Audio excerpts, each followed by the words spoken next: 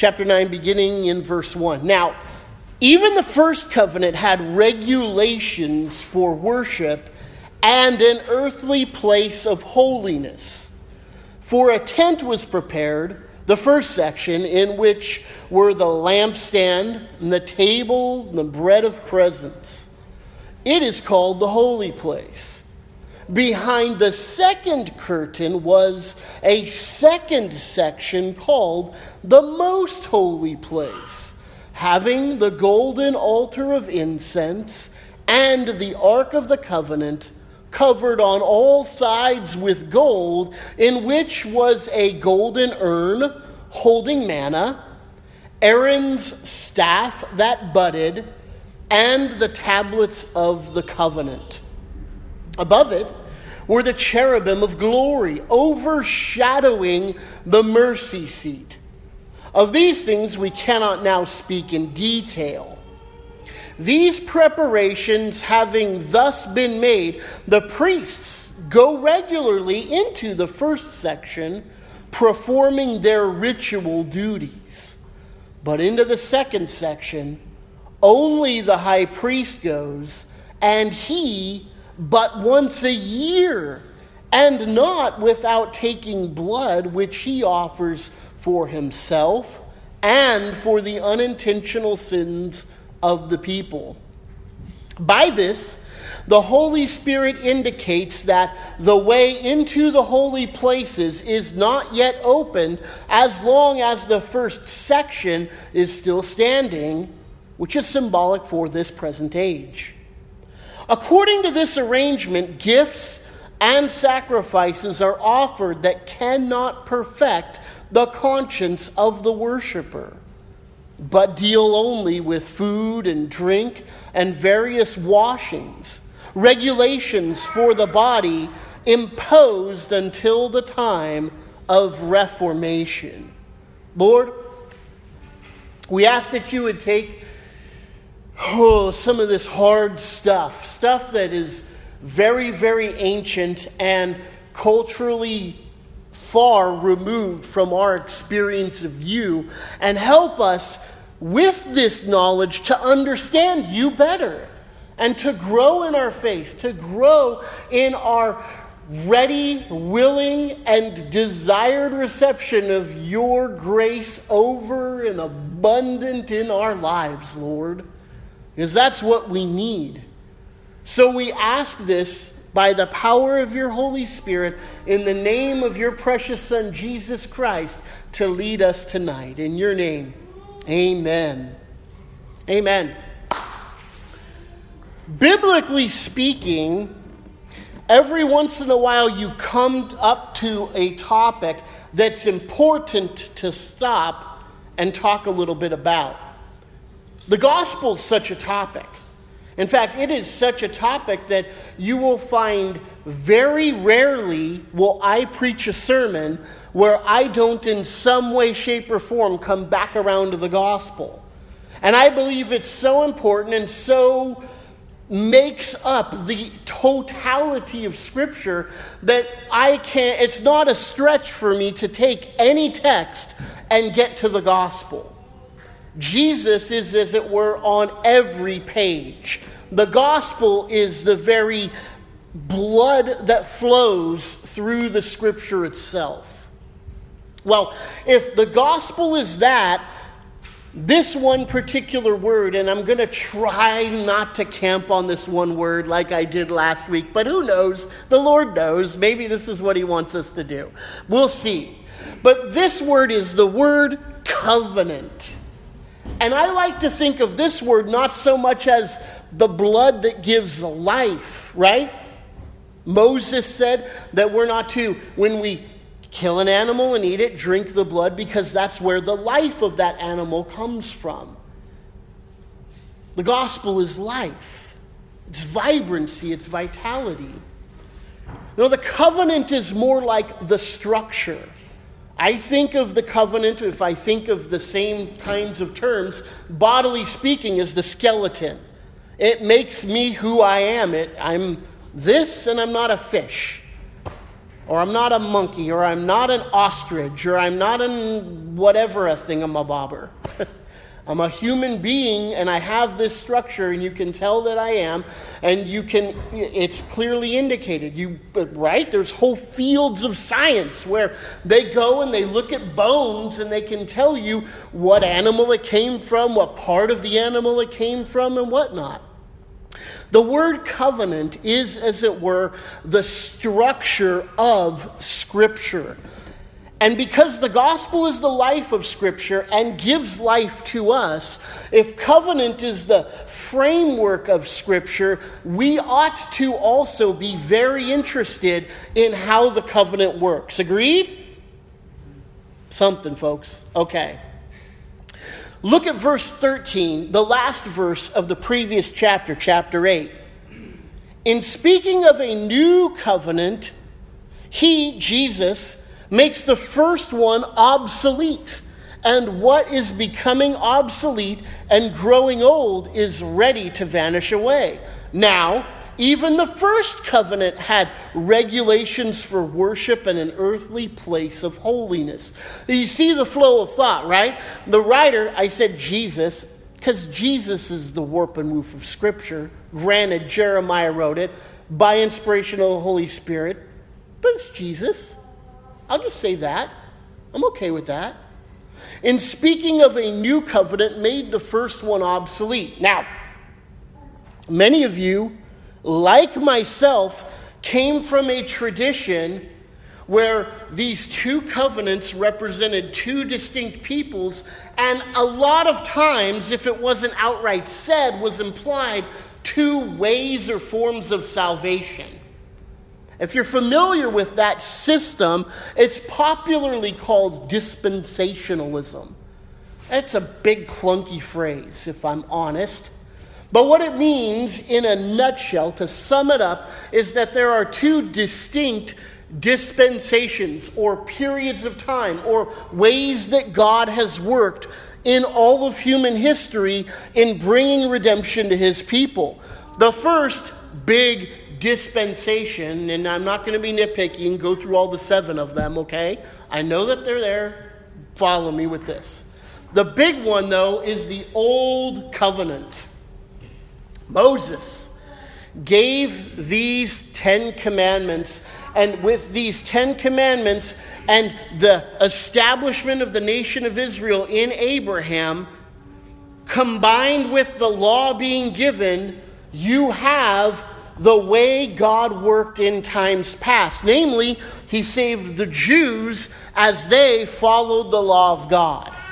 And as they believed in God and trusted in God and did whatever God told them to do in that law, they as a Jew would be saved. And so you have the Jews as a special people, the apple of God's eye, God's chosen people. And today how that manifests itself is that people, Christians, godly, Bible-believing, born-again Christians, have a special and particular emphasis on the nation of Israel still today.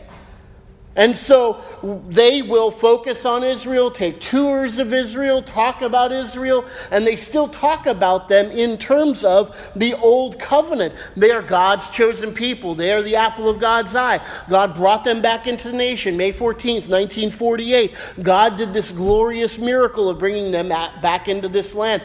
And it is, as it were, that God is almost, I don't want to be pejorative, but it's going to sound like that, I get it.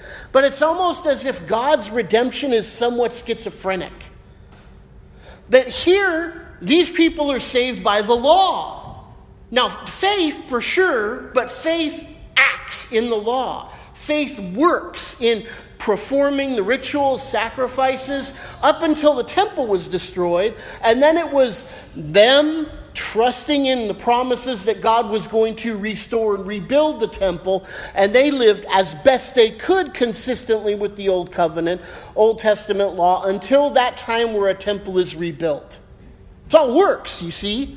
It's still a lot of duty and a lot of action. Whereas the new covenant, this new way God works, is just purely by grace alone, through faith alone, in Christ alone. And there are these two paths. And, may they never mix. May they never mingle together. That's probably, it's simplistic, I understand. But I think it's helpful because what I want to show is that what we would say Scripture does is not give two different means of salvation or ways of getting to the Lord or two different chosen people of God.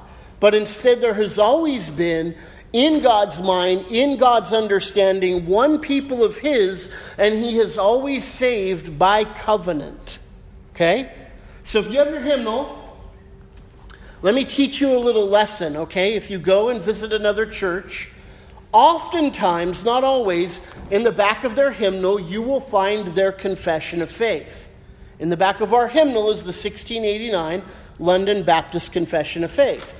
On page 674, specifically, is a section entitled, Of God's Covenant. Now, if you want later on, don't do it now, but if you pick up in your pews there, the book with the cross on it, on this side of the church it's blue and on this side it's red, you'll find the 39 articles, which is the statement, the confession of faith that the Anglican Church holds as their confession. We have a confession that is more full. Not just more words, but I think it's a little richer in its explanation of things as well. Hopefully you're at the chapter I want you to look at right now. Normally I wouldn't read a big, long, lengthy quote, but what I want to do is I want to walk through this and I want you to see what exactly it is that the writer of Hebrews is getting at, okay? Because it's all right here. Number one, the distance between God and the creature is so great that although reasonable creatures do owe obedience to Him as their creator, they could never have attained the reward of life. But by some voluntary concession on God's part, which He hath been pleased to express by way of covenant. So following so far He's saying, God is so God. Holiness, right? That's what we talked about last week, God's holiness. God is so holy, and we as His creatures are so inferior to that holiness that although we know and have an understanding that we owe Him obedience, we can never, ever accomplish that obedience. So the only way any one of us is going to experience life is if God condescends to save us. And the confession is saying the way that God has chosen to do that is through covenant. Okay? Following me so far? Following so far? Number two, moreover, man, having brought himself under the curse of the law by the fall, it pleased the Lord, it pleased God to make a covenant of grace wherein He freely offereth unto sinners life and salvation by Jesus Christ, requiring of them faith in Him, that He may be saved, and promising to give unto all those that are ordained to eternal life His Holy Spirit to make them willing and able to believe. So, the fall cursed us all. God, in His grace, said, I'm going to make a covenant of grace with them, that upon belief in the Lord Jesus Christ and trust in Him alone, will one receive salvation and eternal life. Now, God knows making that covenant isn't enough. So, on top of making the covenant, He gives the Holy Spirit who comes into the sinner's life, who convicts us of our sin, and all those who are elect of God have their heart of stone taken out, a heart of flesh put in, and we respond with faith, belief, and trust in Jesus Christ, and God gives us grace. Following so far? Here's where what we're looking at comes in. Number 3. This covenant is revealed in the gospel. First to Adam, Do you hear that? This covenant, now, one of the things that dispensationalism will argue with us about is the fact that all of these times and periods are different ways that God deals with people. And in fact, sometimes would even go so far as to save people differently. What the confession and what we are saying is that's not the case. That God made a covenant all the way back with Adam, and it hasn't changed. We maybe have changed because of the fall, but God's covenant hasn't. Look what he goes on to say. First of all to Adam and the promise of salvation by the seed of the woman, and afterwards by further steps until the full discovery thereof was complete in the New Testament, and is founded in the eternal covenant and transaction that is between the Father and the Son, about the redemption of the elect, and is alone by grace in the covenant that all of the posterity of fallen Adam that ever were saved did obtain life and blessed immortality. Man being utterly incapable of acceptance with God upon those terms which Adam stood in his state of innocency. Where we're at right now is this little phrase, afterwards by further steps. Okay? That's where we find ourselves here. Adam fell, and God had revealed in that covenant with Adam salvation by grace alone, through faith alone, in God's word alone. And that would be, Adam, don't eat of this fruit of the tree of the knowledge of good and evil. And the implication is, if you fulfill your end of the covenant, I will therefore give you the tree of life, right? Because remember in Genesis chapter 3, one of the things God says is, now that Adam has fallen and he knows good and evil, we need to keep him from the tree of life. And so God hedges the tree of life by casting Adam and Eve out of the Garden of Eden and setting that angel up with the flaming sword, whatever in the world that was. But that covenant was not done away with, destroyed. Instead, it was revealing further and further and further and further truths. So that when God chose Abraham out of all of the peoples of the world, he was showing that in his covenant, he was going to save people whom he chose. You go further on down the road to Moses, and he's given the law. We see right here the first covenant. And what we find in that covenant is God's holy and righteous standard that is required of everybody who would ever be saved or have life in him. Here what we find is that we don't fulfill this part of the law. We can't. In fact, that's the whole point of what we're looking at right here. So I feel confident getting through these next 10 verses in just a few minutes here, because really that's what we're looking at, is we can't do any of this stuff. And it all points to Jesus Christ himself anyways. It doesn't point to us. It points to him. The first covenant had regulations for worship and an earthly place of holiness. Last week we talked about holiness because that's important. Because if we don't understand God's holiness, then we're never going to understand the richness of our salvation in him. We won't understand our depravity. We won't understand how far we are from God and his goodness. And if we don't understand his holiness, then it's going to be really hard for us to understand and wrestle with this covenant kind of thing. So these two go hand in hand. You see, God's holiness and his covenant. Now, what's a covenant? Talked a lot about it already, but what is it? Some people call marriage a covenant. And you might hear popularly in the culture in like TV shows or movies, or maybe even you've had friends say it, I have, say, oh, marriage, it's all well and good, but really in the end, it's just a piece of paper. Right? Have you heard anybody ever say that? Yeah, it's good, but it's just a piece of paper. Our love is stronger than a piece of paper. Right? I mean, me and Andy, oh my gosh, our love is so much stronger than a piece of paper. We don't need a piece of paper to say that we love each other. There's something important about that piece of paper. The paper in and of itself isn't what makes marriage or weddings.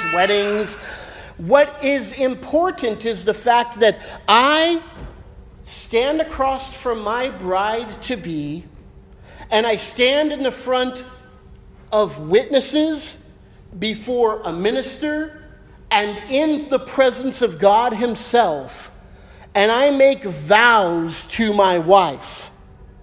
And I make these covenantal vows, words of assurance, words of actions I will perform for her, and then she likewise makes vows to me. And in that moment is where the marriage takes place. The piece of paper is our signatures that we send off to the state, letting them know that we have entered into covenant together in marriage through the exchange of vows. The words are important because they are promises. A covenant is a promise. A covenant is words that God has promised to us, and we are required to believe and trust in those promises. Sometimes the covenant was displayed in not only words for us to accept, but also for actions for us to perform. But those actions for us to perform only led to the realization we can't do what it is we're supposed to do. And so what do? We just trust God to save us, because he's promised to do that for us. So this is what a covenant is, okay? The first covenant, the first words of promise to us. The first covenant had regulations for worship and an earthly place for holiness. So the words of worship, regulations of worship, were all the trappings of the law, right? It's the sacrifices, it's all of those kind of things. And the place of holiness is the tabernacle, that tent that was set up. Now, the rest of this first part of our passage is an explanation of that tent, of that tabernacle. Now, notice what he says. Of these things we cannot now speak in detail. That's the end of verse 5. And you all voted for me to slow down. That's fine, but I don't want to do just a word at a time. So I'm going to try to pick it up a little bit. I am not going to speak in detail about every single one of these pieces of furniture, okay? There are great books out there. In fact, there's one book called Made According to Pattern that is helpful. I think it's helpful, I'll say that. If you want to borrow my copy, you're more than welcome to. But it'll walk you through every single thing. Why are the blue threads necessary? Why are the gold threads necessary? Why is silver at the bottom of the posts that hold the tabernacle up and not brass like in some of the other sections? Everything. It walks you through everything, and I find it to be helpful. What I find it to be unhelpful in is people have the tendency to just focus on all of this minutia when the whole point of it is to point us to Christ. Okay? So this is why I don't want us to get bogged down here, because I don't want us to get all like, ooh, the cherubim overshadow. Ooh, I don't want us to do that. I want us to go, oh, Jesus. Right? That's what we're here for. So, a tent was prepared, verse 2. The first section, in which where the lampstand and the table and the bread of presence, is called the holy place. So, check out my piece of paper here. It is not accurate in terms of its dimensions, so bear with that. Nick, especially you. It was divided up into two parts. 2/3 of the tabernacle was what we're talking about right here, the holy place. Okay? In here was on the right-hand side.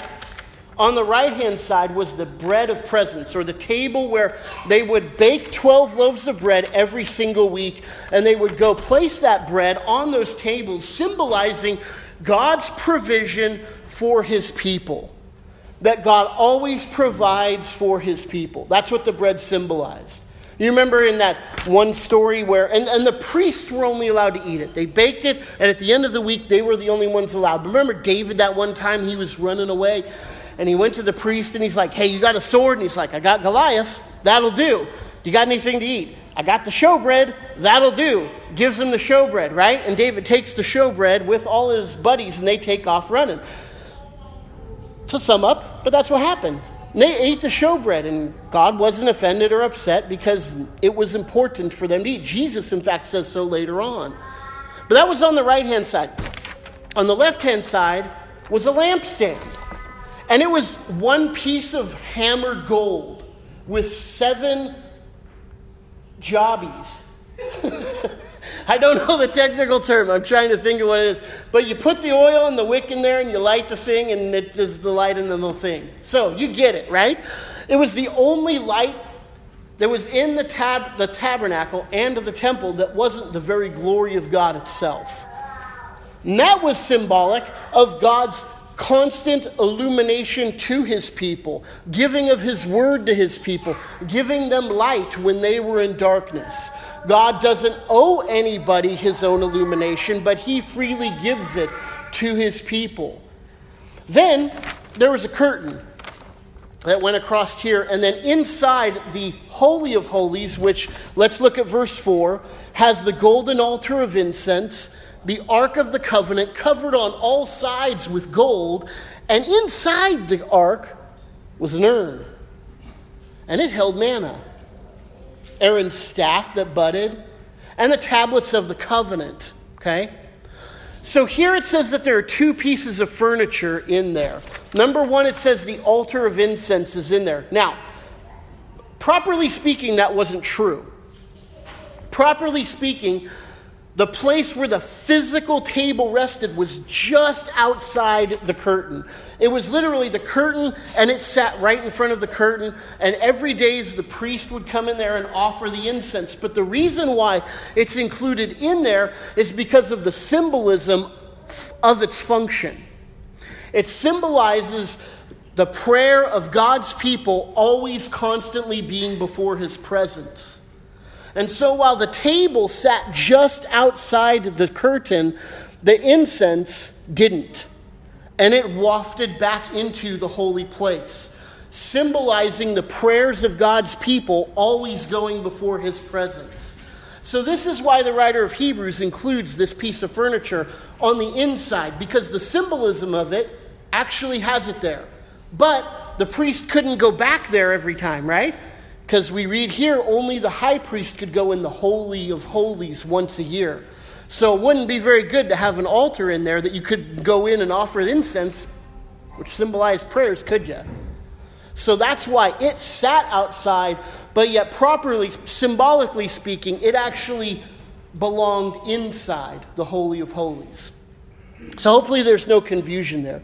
But inside is the Ark of the Covenant, right? Seen Raiders of the Lost Ark? I had a little toy. And you put the little poles in there, and it was fun. It was one of my favorite little toys. My mom probably still has it around somewhere in some storage or something. But it was a box. It was covered with gold. It had, on top of it, you'll see the word there overshadowing the mercy seat. That's the lid of the Ark of the Covenant. Mercy seat is a translation. It literally means the propitiation thing. That's a good word. It's a little clunky though, right? Mercy seat. Just like the mercy seat. That sounds so much better. And it is. It's the place where we go to seek mercy. Now, you'll notice that I skipped over what's inside there. Golden urn that has manna, Aaron's staff that budded, and the tablets of the covenant. First of all, the urn that has the manna in it symbolized God's provision for his people. This is a weird thing because they were hungry out in the wilderness and they prayed, "Oh Lord, I'm super hungry." And God had manna come down. And the word manna, you know, right? It means, what is it? It's, what the, huh? That's what it means. And they would come out every morning and they'd pick up the, And they'd eat it all day, and if you took more than was necessary for that day, when you woke up in the morning, it was all funky and festering with worms and stuff. Except on the Sabbath. You could get 2 days' worth on Friday and take you all the way through the Sabbath to Sunday, and it wouldn't turn funky. That's weird, right? God's cool like that, because it symbolized his provision once again for his people. It's important for us. Beloved, you all want to feel secure. Security is it's vital for human existence. We need to feel secure. We need it in our relationships, to feel secure in our relationships. We need physically to feel secure, financially to feel secure. We need the feeling of security in our lives, or else we live in a place of constant anxiety and fret and turmoil. One of the things the manna teaches us is that, and one of the things showbread teaches us twice in this one passage, that God will provide for his own. Are you his? Then God will take care of you, beloved. You see the birds? Did you walk in here and see any birds, hear any birds? Me and Charlotte sat out on the front porch the other night and just watched birds. And she'd go, woo, ma, woo. That's kind of the word she uses. I'm like, yeah, look at that bird, Charlotte. It's beautiful. But I have never seen a bird fall into my yard with a plow and start plowing back and forth, and planting seeds and start, that's silly, right? They don't toil, they don't labor, and they're always fed and they're always taken care of by our Father. Jesus said so, right? Matthew chapter 6. And he says, but I'll tell you what. You are of more value than all of the birds in existence. And if God so takes care of the birds, he will certainly take care of you. That communicates provision, and that communicates security to us.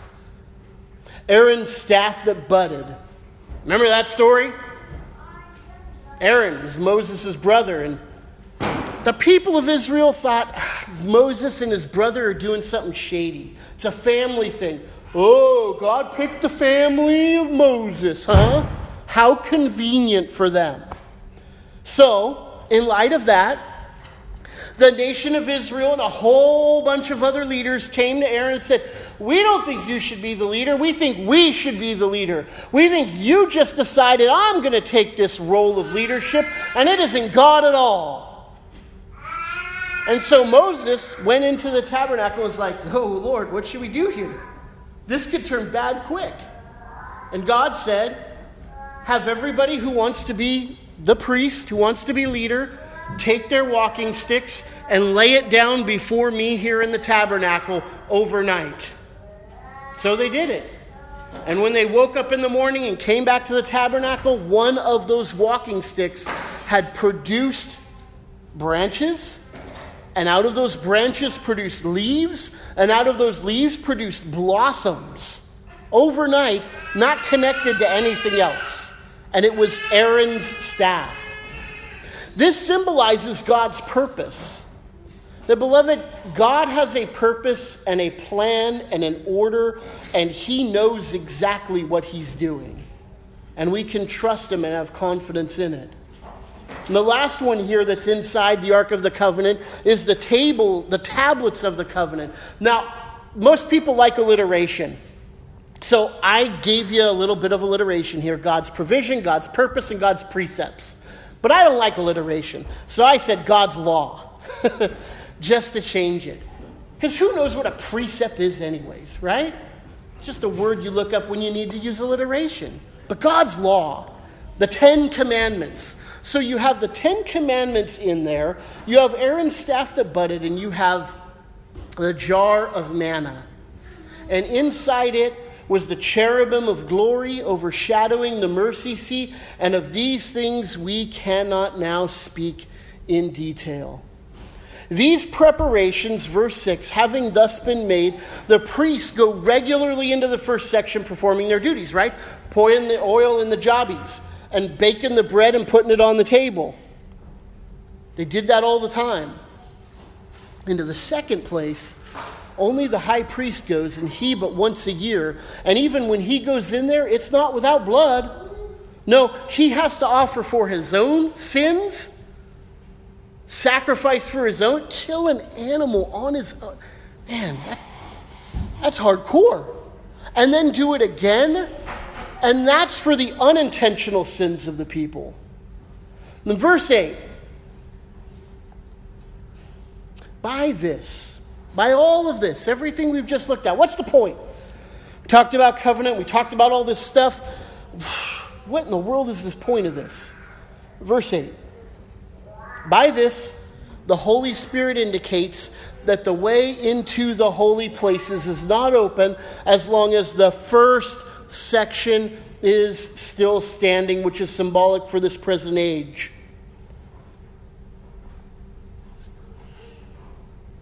There's this passage in Matthew. Yes. I have this, my favorite piece of art. I've talked about this probably, but I love this. It's a beautiful picture.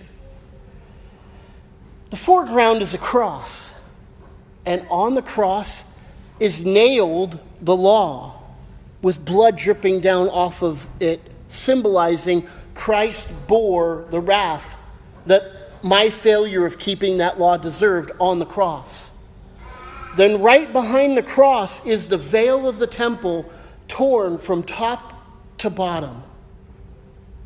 So that now when I look at the cross and I see the law nailed onto the cross and I look past the cross, I see into the Holy of Holies where the very Ark of the Covenant is. And this is what that symbolizes, beloved, that old age is over. What's the point of this? The point of this is that all of this trappings, all of this stuff is all designed to point us to Jesus.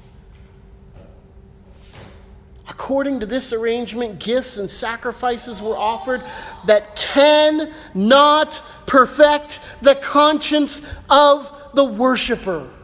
What do you do then, beloved? If you come to worship the Lord, you come to worship God Almighty, but everything you do will not perfect your conscience. That you'd walk out of there just as guilty as you did when you came in. You get to the point where you think, what is the point? I do this all the time, constantly. I can't measure up. I can't keep doing it. It's just too much. And God says, yes. Yes, beloved, because my covenant to you is that I will save my people from their sins as they would believe in me. Not laws in a box. I'll write my laws on your heart. Not my purpose on a stick with some flowers on it, but my purpose for you is one of my chosen people. Not my provision with some weirdo bread and some urn and some box, but instead I will provide for you everything you need before you even ask of it. And I will provide for it in such a way that you will receive mercy and propitiation from your sins. That's just a big fancy word for absolute and complete forgiveness. What propitiation is what the old covenant couldn't do. Propitiation is a perfection of your conscience. Whereas the old covenant could never offer that and never provide that for you. All it could deal was with food and drink and washings and regulations imposed on the body until the time of Reformation. And beloved, the time of Reformation is for us in the person of Jesus Christ. To close, look at Romans 3 with me, please. Romans 3.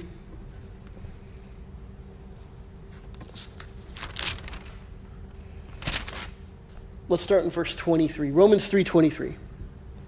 For all have sinned and fall short of the glory of God.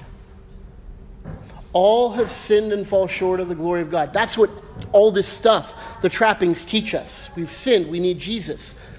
We are justified no longer by works and ritual and foods and washings and sacrifices, but verse 24, we are justified by His grace as a gift through the redemption that is in Jesus Christ, whom God put forward as a propitiation by his blood to be received by faith. Verse 8 said the Holy Spirit indicates that the way into the holy places is not yet opened. I want to tell you, on the night before Jesus was crucified, he looked to his disciples and he said, "Beloved, I am the way, the truth, and the life. And no one comes to the Father. No one has access to God. No one goes behind the veil apart from me." We receive propitiation, meaning salvation, mercy, as a gift from God through faith in Jesus Christ and him alone. Beloved, all of this, the writer of Hebrews is looking and he's begging. I can almost picture him down on his knees to these people who are struggling with falling back into their old Jewishness or their old Jewish mysticism and saying, "Please don't go back to that. That is over. It was symbolic of that age, but now we have Jesus." We have Jesus. Beloved, he is everything, and the time of Reformation is not 1500. The time of Reformation is in Jesus Christ and in him alone, because in him and him alone do we have the very salvation that the covenant God made with Adam points us to, and that we all as people so desperately need. Lord, I ask that you would take a lot of these obscure and hard things to think about and think through, Lord, and just may they be meat for our soul. Lord, may they be the very thing that we experienced hearing them and be that point of contact for our faith. Lord, may we latch on to these truths, that all of this pointed to you and that you are the glorious fulfillment of the very covenant that you gave to Adam, of the very covenant you gave to Abraham, of the very covenant you gave to Moses, of the very covenant you gave to David. And all of it is to be found in you, Jesus, our Lord, our Savior, our glory, our hero, our King. Thank you, Lord, for your radical, amazing salvation. In your name we pray. Amen.